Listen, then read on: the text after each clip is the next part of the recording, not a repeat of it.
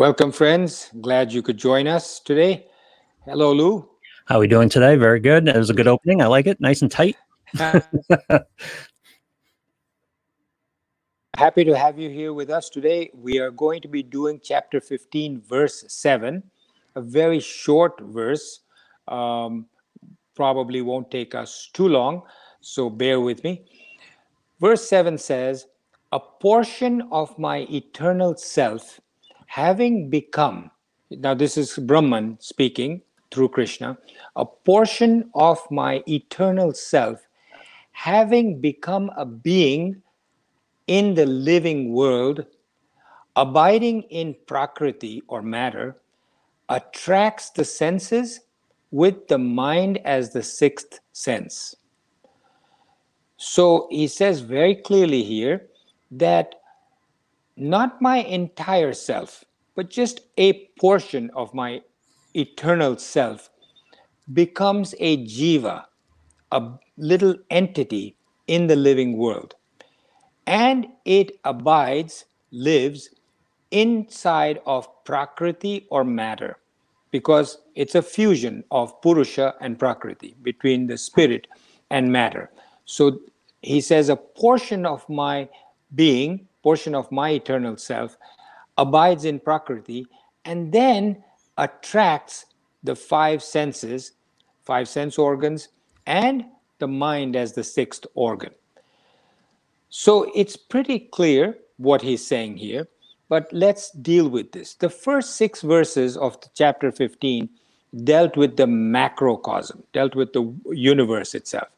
Now starts the microcosm, us as human beings, as entities, as jivas. So the first point he's making here is that Brahman assumes a body. Now, recognize he says a portion of my eternal self. So when we look at our hands and we say, this is my thumb, this is my little finger, that's a portion of my whole self. It may be a portion of myself, but it's not my entire self. Right. But without it, I'm not complete. Without the rest of me, it is not complete. A finger without the rest of the body is nothing.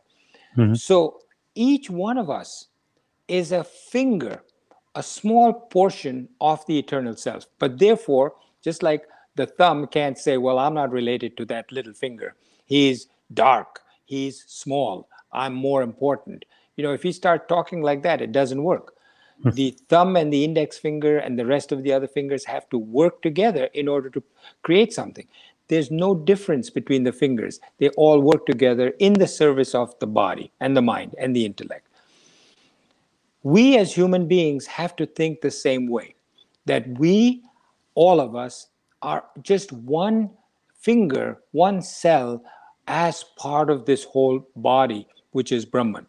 And Brahman, a small little part of Brahman is in each one of us, not just us as human beings, but each cow, each horse, each mosquito, each plant. So Brahman assumes a body. That's the first point.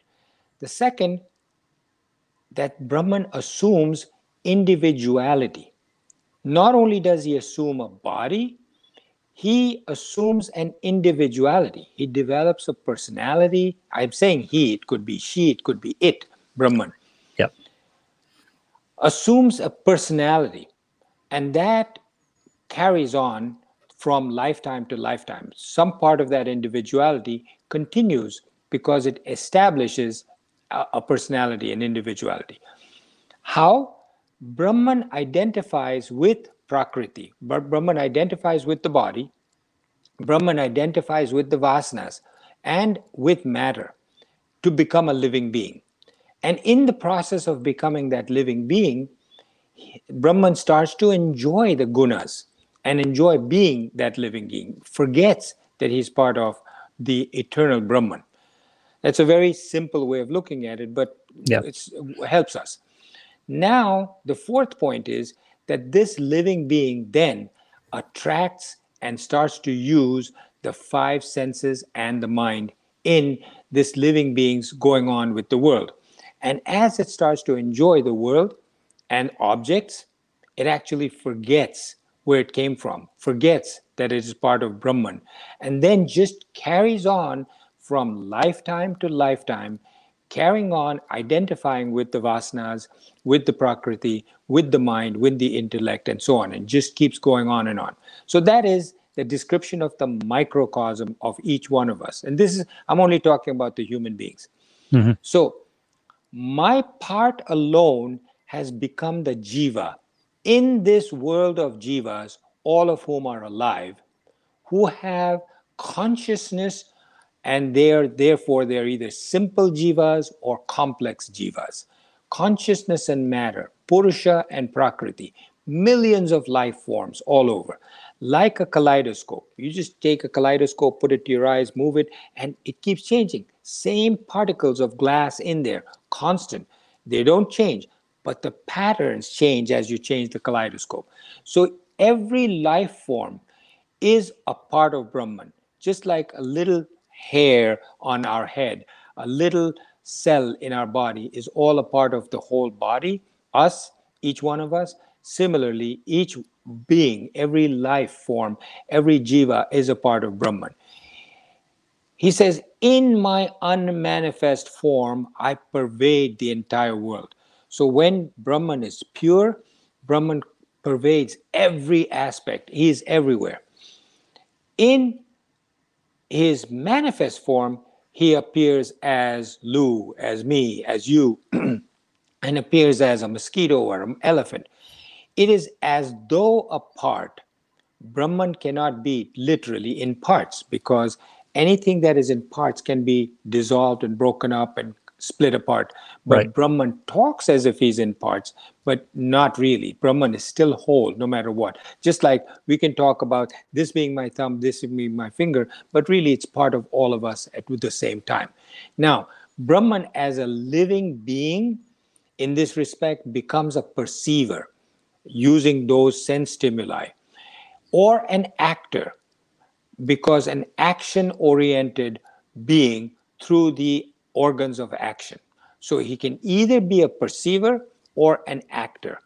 He can be a feeler of emotions through the mind, and Brahman can be a thinker or a meditator through the intellect.